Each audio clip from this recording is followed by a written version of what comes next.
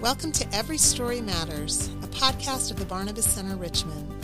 The Barnabas Center is a nonprofit Christian ministry located in Richmond, Virginia, and cities in North Carolina. We exist to partner with local churches supporting their work by providing counseling and teaching to the greater Richmond community, helping people to find hope in the midst of struggle.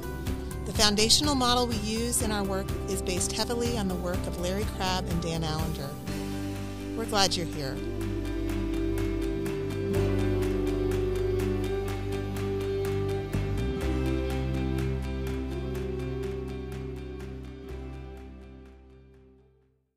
Welcome back. This is Barnabas Basics Part 2, and I'm Kim Green, and I'm here with my friends and fellow counselors, Andrea Mitchell. Hi. And Dan Carson. Hi. We're in a little bit of a different format today. We can see each other, but we're not in the same room because one of us is quarantining because we're still in COVID.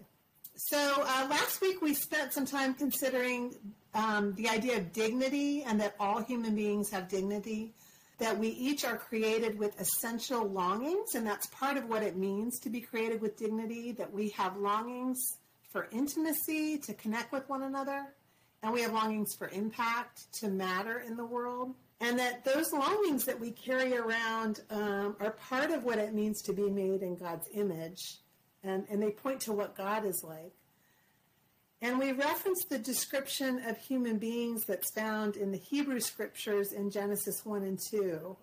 That in the story of creation, God says, "Let us make man in our image." In the image of God, he created them. Male and female, he created them. And we reflected on the implication that human beings reflect great dignity as bearers of God's image. And we talked about the fact that this is an essential part of us. So it's so essential that it can be obscured, but it can't be undone. It can't be eradicated. We also talked about in that text from Genesis that God describes himself as an us. He says, "Let us make man in our image." And out of that, he creates not one person, but two. And what that says about God, that he exists himself in community as a we. And so we're created in that relational image, that we're created not to be alone, that in fact, that's one of the things, so many things are good in Genesis 1 and 2, but the one thing that's said that isn't good is for man to be alone. So we talked about how the word we're using for that right now as a working label for that is intimacy, that it's not good for us to be alone, so we're created for intimacy with other human beings and with God.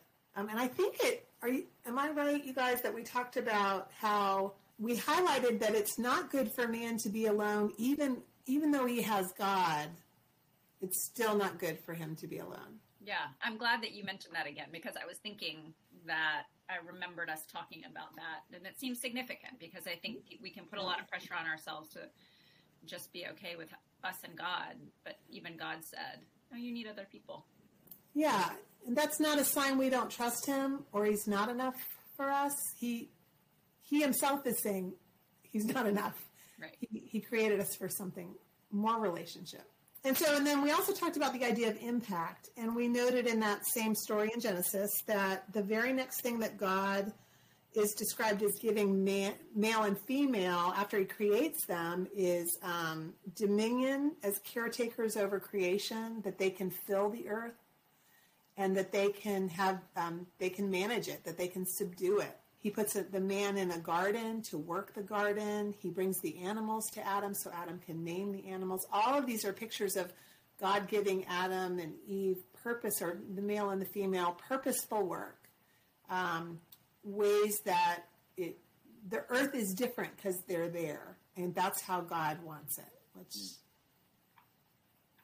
So that's wired deeply into us.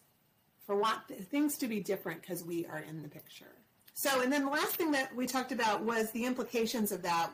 We asked, what does it mean to view each person as being an image bearer, as someone who reflects the image of God and has intrinsic longings for intimacy and impact, and how does that affect our relationships and our conversations and our choices?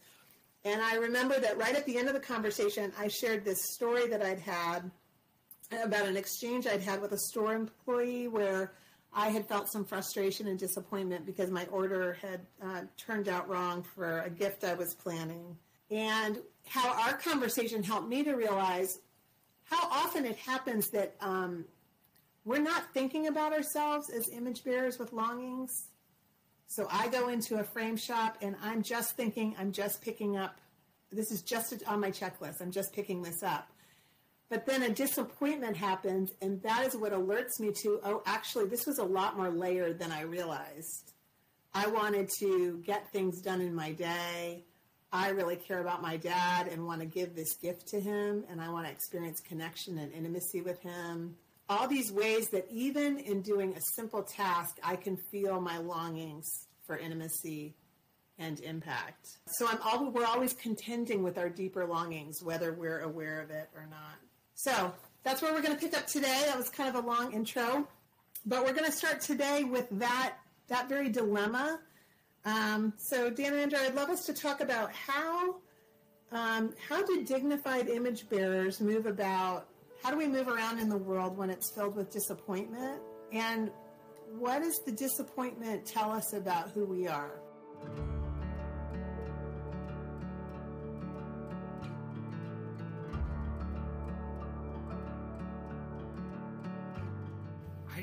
Maybe it's worth pausing just on the word disappointment. Mm-hmm. And I like how you put that, Kim. How do image bearers, we've been talking about these longings, but we don't live in a perfect world. And in the same way that we can't get rid of our longings, they're just with us. We're carrying them around everywhere we go. One of the things that the Barnabas model helps me to understand is that, like, my longings are in tension with my experience of the world. Mm-hmm. And that creates disappointment for me. I've found in teaching this stuff, and I wonder if you guys have found the same thing, that a lot of people don't think of themselves as disappointed. They have trouble grabbing on to the idea of disappointment as something that they might feel or experience in the world. Or even disappointment as a landing place. Like, I might have some sense that I'm disappointed, but it's not worth naming or stopping there. Obviously, I should figure it out. Or, Kim, when you said, like, how do we move about in the world being disappointed? I just instantly thought about all the ways that I scramble, to avoid feeling disappointment, to plan ahead, to bury my head, to ignore things. Like, the list is endless, because it doesn't seem like disappointment is a place to land that would be helpful to even acknowledge for some reason. Yes. Yeah, that's right. There's just something in us that wants to skip over it, or, like you said, get out in front of it, or not look back. It makes me think about, I know I've told you guys before, my friends, when we went through the Barnabas model together, my friends from Sudan said that in their language, they don't even have, that word is not a word. Disappointment is not a word. And they've endured a ton of hardship. That was really helpful to me. And I realized, well, we have the word, but pausing to be in that word, to feel that and acknowledge that is a whole different story.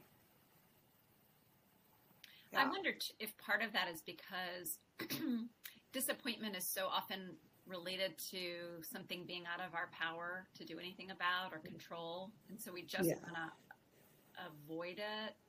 Mm-hmm. And also, like, well, I'm powerless here, so why bother also recognizing that I'm disappointed? Right. I'm powerless, or just, I think,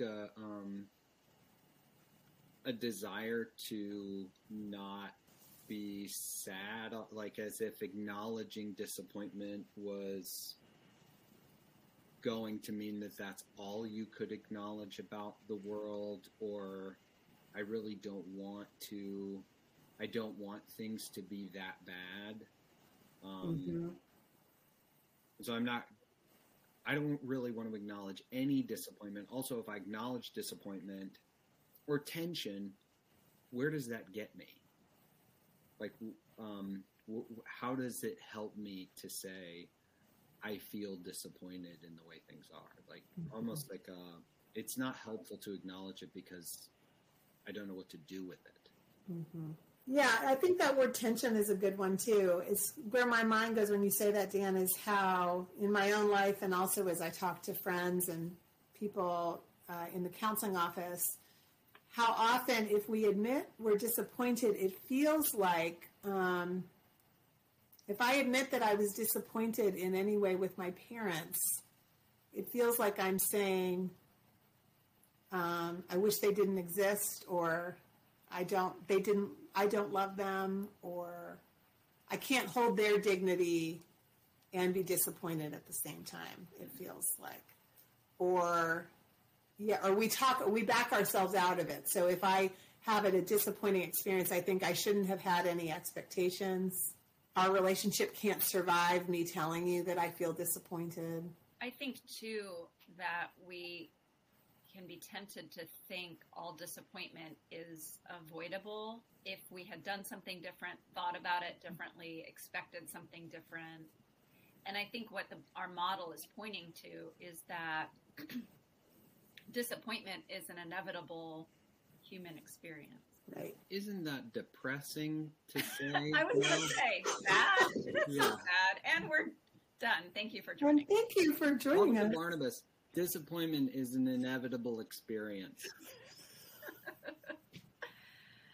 My dad is from Pittsburgh. He grew up in Pittsburgh, and one of the things that he used to say to us as a joke, like when we were complaining that things were hard as kids, is he would say, "Well, life sucks and then you die, so you can't expect anything more." And I think that's some of what people hear us saying when we start talking about disappointment being like an unavoidable reality of living in a fallen world, a world that isn't what it was created to be. Well, and I think the other part of your question, Kim, what does disappointment reveal about us? That actually points to hope in some ways, is that we're disappointed because we're created with longings and such deep and rich and great longings for intimacy and impact. And so when we don't experience it, we feel disappointed, which is appropriate because we were made for something really great. Yeah, and I think even when you said that word inevitable, Andrea, I'm just reminded that that's written somewhere in the stuff we do. And I think I just feel in my own self how much I, even this week, have just done what you said, tried to get around it. There's got to be a loophole for me to not experience disappointment. And that part of it is that it feels so painful, and I don't know where to go with it. And so another thing, I think my propensity to do that reveals about me as an image bearer who's in a broken world, is that I have a propensity, Andrea, I like the way you've said it, to ignore God's dependability and security, and the only option feels to me that it is on me. I have to rely on me. I have to figure out a way out of this. And it doesn't, God's not on my screen. It just doesn't occur to me that place of disappointment, he might be there. He might care about it. He might care about me. It's not even an option in my mind. Yeah, it's almost like when things are going well, it's like, because God, and he's so good, and I'm so grateful. And then when things are not going well, it's like, I guess I'm on my own here to figure this out. Yes. I'm Yeah. disappointed, and even when we go, I just need to be more grateful. Right. A way around the disappointment. Yes. Or even when things are going well, thank you, God. This is what I expected of you. And when things are going poorly, it must mean that you're not taking care of me. And so I will handle this on my own. Mm-hmm. Yeah. Mm-hmm. Or even when things are going bad, it must mean that I did something wrong. And so I can't ask God to take care. So now I'm on my own. Yeah. I got myself into this pickle and I've got to get myself out. I think we're ashamed of feeling disappointed. Yeah. Like what comes to my mind is, Andrea, you and I playing pickleball. And me just trying my hardest to hit the ball, trying with all my might, and you guys watching me try my hardest. It's just so embarrassing to have tried and failed. And just whiff. And have someone see that and see that it mattered. Do you know? Yeah, see that you really tried and you were hopeful and then you were disappointed. Yeah. So it's, when you trip and fall on a pavement, even it's embarrassing. It's just it's shameful. Yeah, because it feels like I don't even have control over my own body. Yeah. Yeah. It exposes a lot about us. Our limitedness, our vulnerability. Mm-hmm. And we work so hard to not have that seen to ourselves and to other people. Mm-hmm. And so then when we bump up against disappointment, it just exposes something in us. It exposes a desire. It exposes our limitedness. All of that is suddenly in the open. Mm-hmm. I think I would go one step further and say not only are we ashamed of our disappointment, but I feel in myself a deep contempt for disappointment in my life. Mm-hmm. And I will aim that contempt at you or at me to mitigate me feeling that the world actually is disappointing, that there's not a way around that. Like, I would much rather believe that I am strong enough, capable enough, competent enough in some way to make the world not disappointing. And it is infuriating to come up against something that is inevitable. I'm helped by the words contempt and exposure because it makes me think about how this is described in the 3rd chapter of Genesis when the serpent, that there's a serpent in the garden that God has put the man and the woman in, and he comes and says to the woman, they have a conversation and she becomes, he says, does God really say you can't eat this fruit? And she says, well, he says we can't eat it and we can't touch it or we'll die. And then he says, no, surely you won't die. You'll be like God, knowing the difference between good and evil.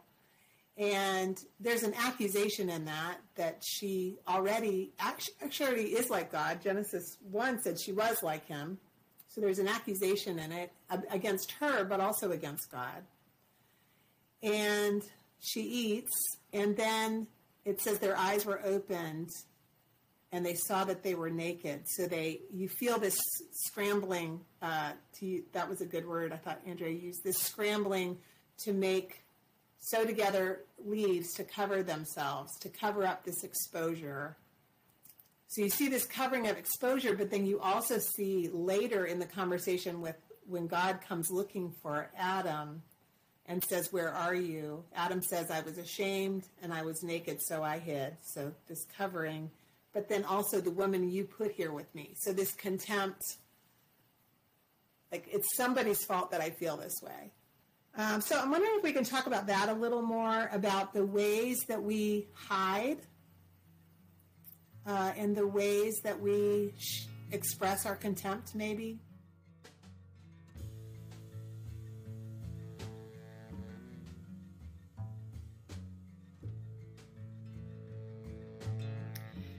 one of the things that I want to say, even as we start to talk about that, is how we really view the Bible as descriptive.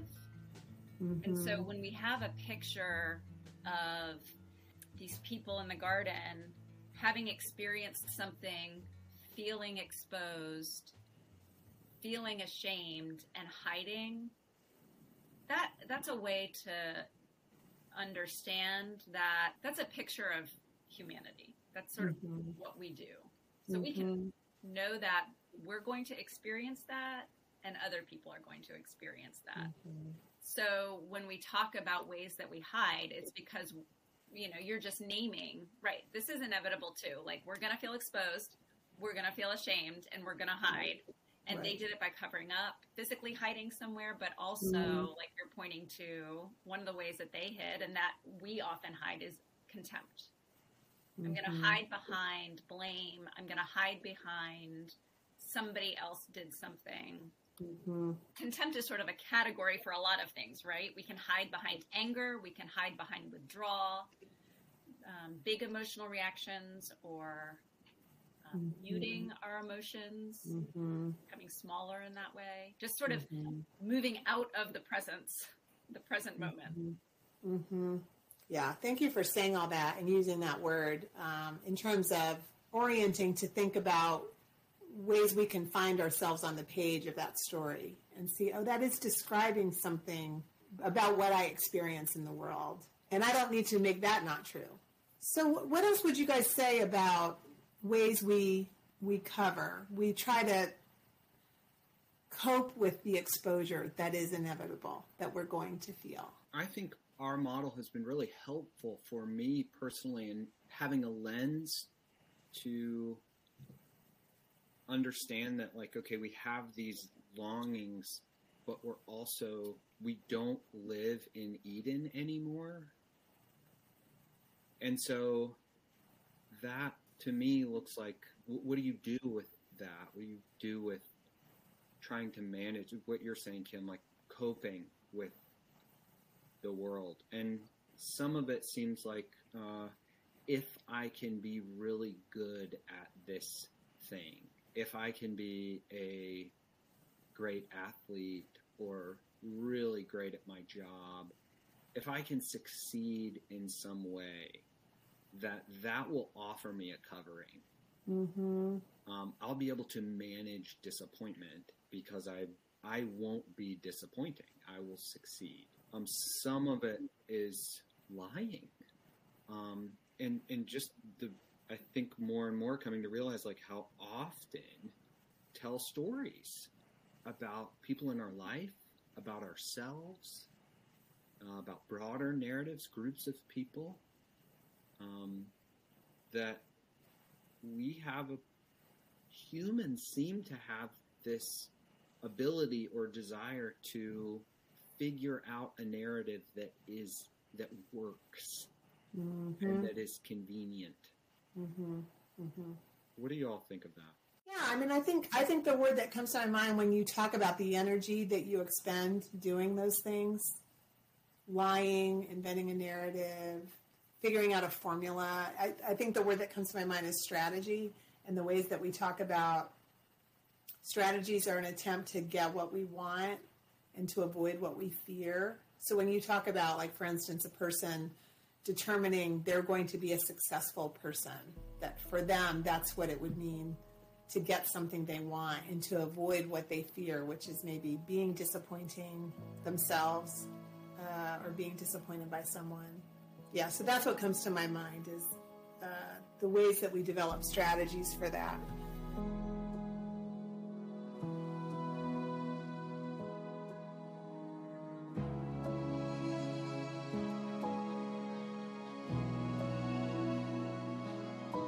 I'm wondering if you guys if we can just talk about other ways we might recognize a strategy when we saw one in ourselves or in somebody else.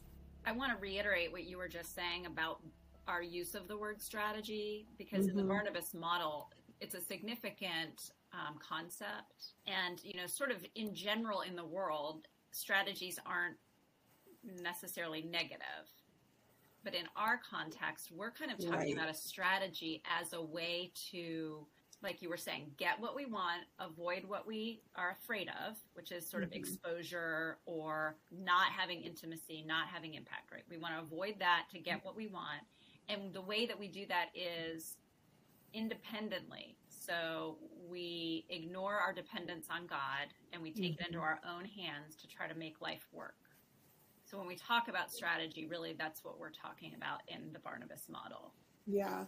Thank you for highlighting that, Andrea. I think particularly because I think in sort of in the Christian tradition, I think that's something that we often overlook, and we tend to think that sin is about behavior, and we skip this step of realizing that it runs deeper than that to this denial of what's actually true, which is, it's not like I'm choosing to be dependent or I'm not going to be independent. We are actually dependent. The state we find ourselves in is in this denial that is actually the case. Yeah, when we talk about sin, we're talking about how we are trying to ignore, consciously or unconsciously, how dependent we are on God.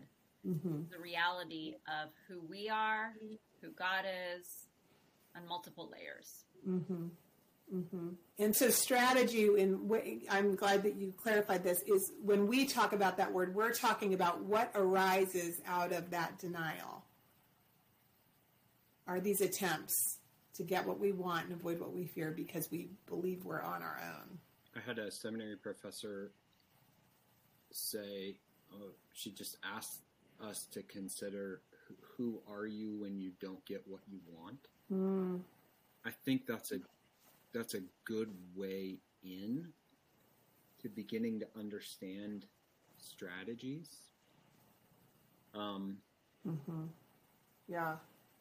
My strategy, the way that I ended up answering that question was, I'm really nice.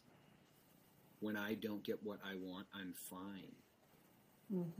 And I had a counselor ask me, how is it that you're always fine? How is it that nothing ever seems to really bother you?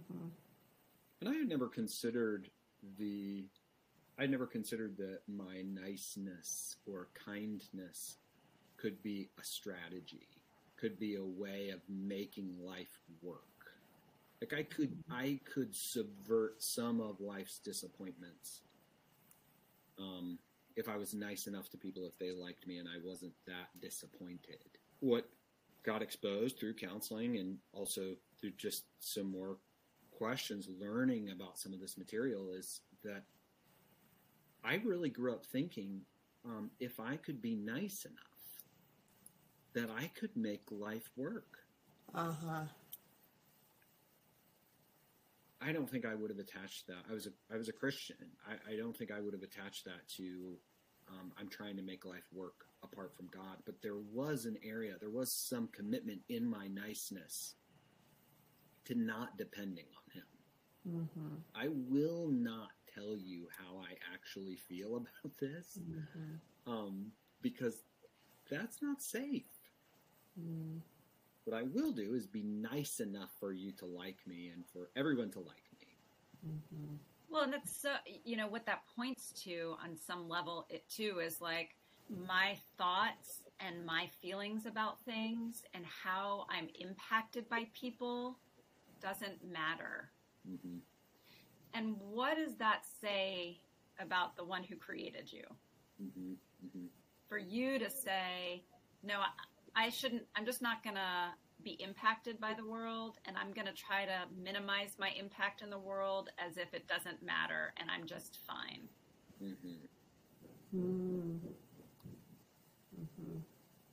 Like I'm a placeholder in the world. Yeah, and I don't think that I would have ever said niceness is such a hard thing to identify as something that's actually harming me, as a commitment for independence rather than dependence. Yeah. But it really was a way for me to live safely, to get what I want and avoid what I don't want. other categories that I think about. Mine's niceness, and I know others have picked that strategy too, but other strategies that I see are I named before, like this, a commitment to being super good at something. That if I can achieve, if I can succeed, that will save me. One that I feel like is really common and popular in America, particularly I would say in sort of white culture, is a busyness and an achievement-driven way of being that feels like this is what it means to be successful. And so if I'm busy, it means I'm important and I'm valuable. And if I'm not busy and life isn't crazy all the time, I'm insignificant.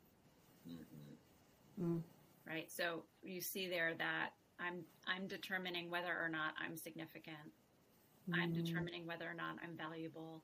And I'm doing it based on a random model that our culture has bought into. Yeah. When you say that, I think about this time that my husband was in Africa, and a group of 8 guys were getting off a little prop plane that landed in a field, and they got off, and the Africans that were there to greet them told them later that as soon as they got off the plane, all the Africans said, "Here come the Americans." And my husband said to them, "How did you know you were American?" And they said, "Oh, because of all the anxiety coming off of your shoulders, we can just tell how you walk that you're the Americans." Because there's this feeling of I have to be, I have to be in charge of this. Yes. Yeah. I think the other thing that strikes me, I would be curious what you guys think about this, is that part of what often happens in the counseling room is that people, one of the things of the many that people are coming in and contending with is that they hit things where their strategies they're not working for them, or they are warring against relationships somehow. What do you mean? What do I mean they're warring against relationships? So like, for instance, Dan, you're a great example of the niceness. That for a time it gets you what you want and helps you avoid what you fear, but for the people that are in relationship with you, they begin to experience the ways that is the number one commitment. Yeah. And so a longing to connect with you is thwarted by that, actually, even though underneath it you do have that longing. I could not understand why my wife was upset that I wouldn't fight with her. But she was upset that I wouldn't fight with her. But more than that, she sensed that I wasn't telling her how I was really doing or feeling.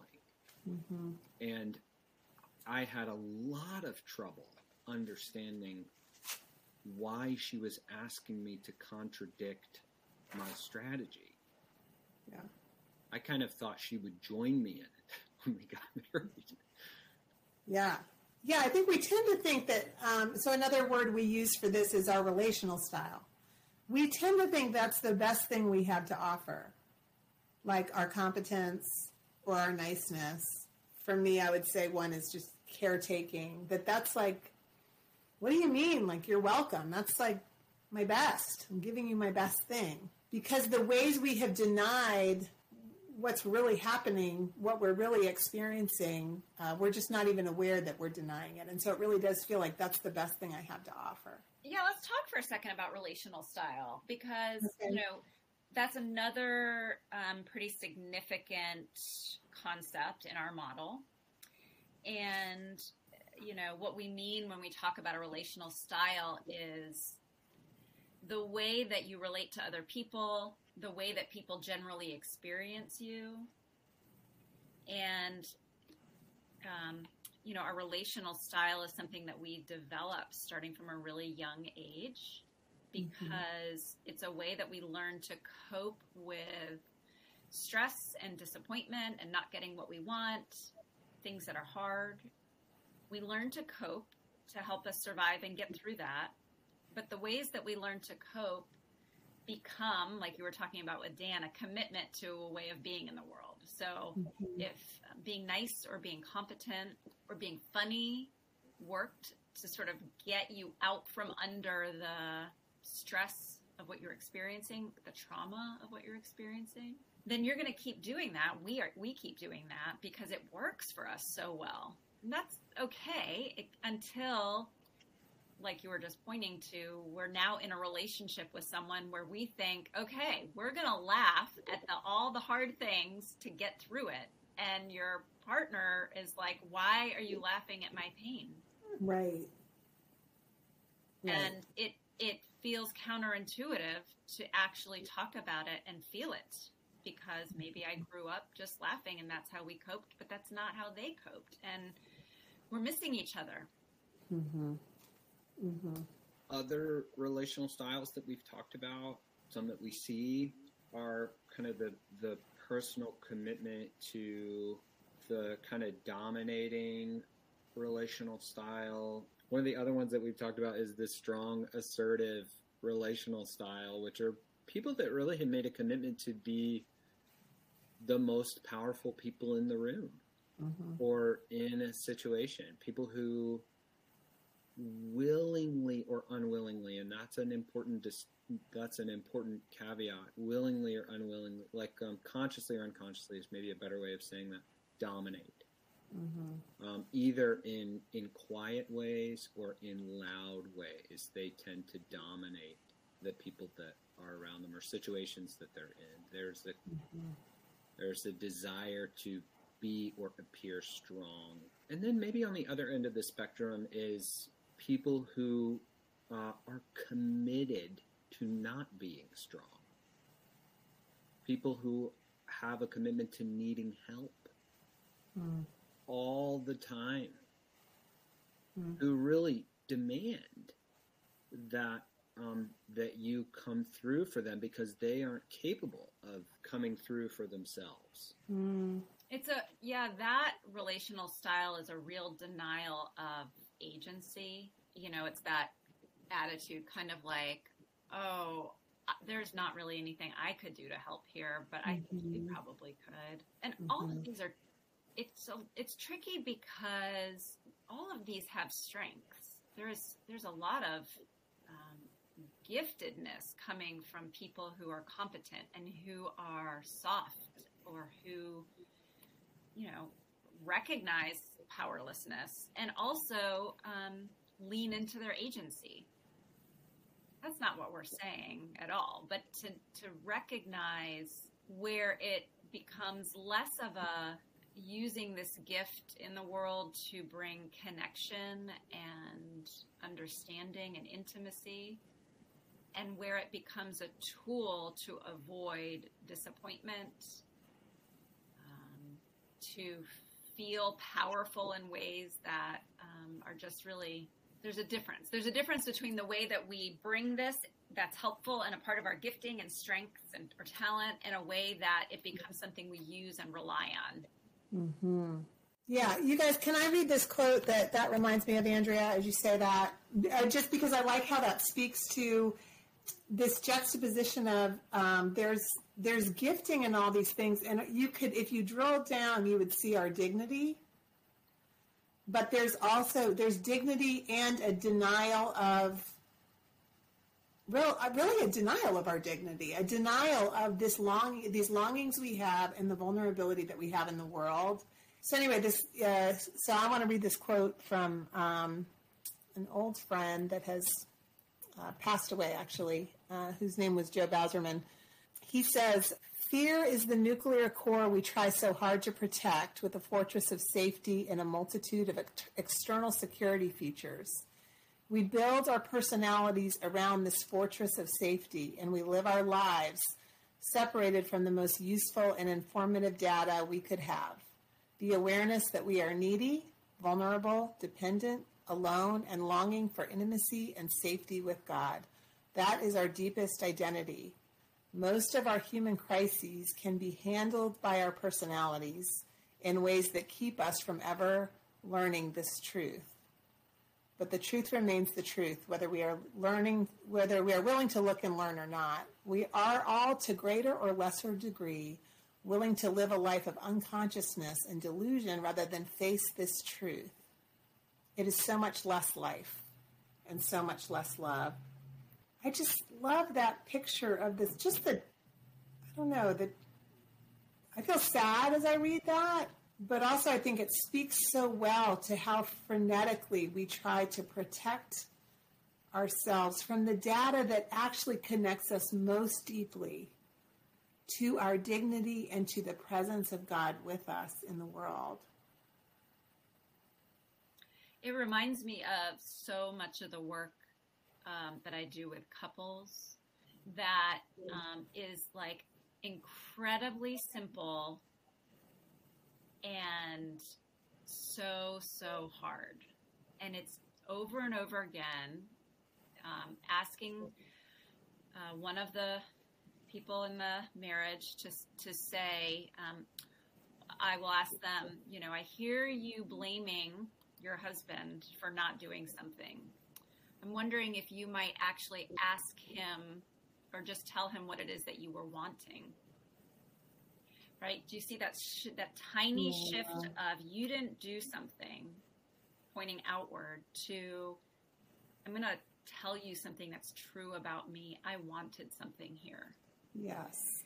And the number of times that we go through this in different variations of the question, could you try to say again what you wanted here? Well, what is it that you mean when you say, and the number of different ways that a person will get around naming that very thing. When we drill down, well, I wanted you to make the coffee like you said you were going to. Okay, because what were you hoping for? Well, that they would bring it to me. Oh, and what did you want? Ultimately, well, I wanted to connect and spend time together. And really recently, I've had a couple, I was doing this with someone, and the person I was working with in that moment said, this is so hard. Yes. And I just said exactly that. I said, I know. I know. It's like taking those leaves off.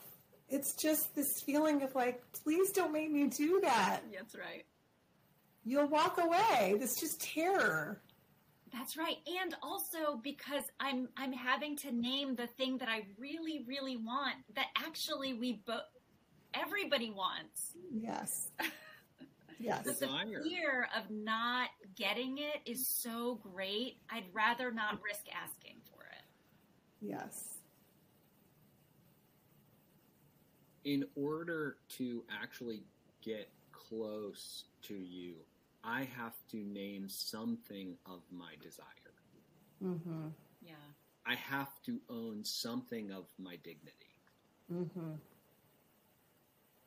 I am safer. It feels like I'm safer if I keep both my dignity and you at bay. Mm-hmm. But to actually move towards you, I have to understand a longing in myself, or follow a longing in myself to be connected. Mm-hmm. It's incredibly dangerous. Yeah. Well, I think we believe that it's unsafe. I think we can be tempted to believe we're safer not to. But I really believe, or I would never invite people to do this, and I think this is true for you all too, I really believe that we can trust God when he says, this is good. This is good for you to come out from hiding, because you actually are safe because of me. And so it might be painful at times. It might feel really scary. And also, don't believe the lie that you're safer behind that bush hiding. That's dangerous.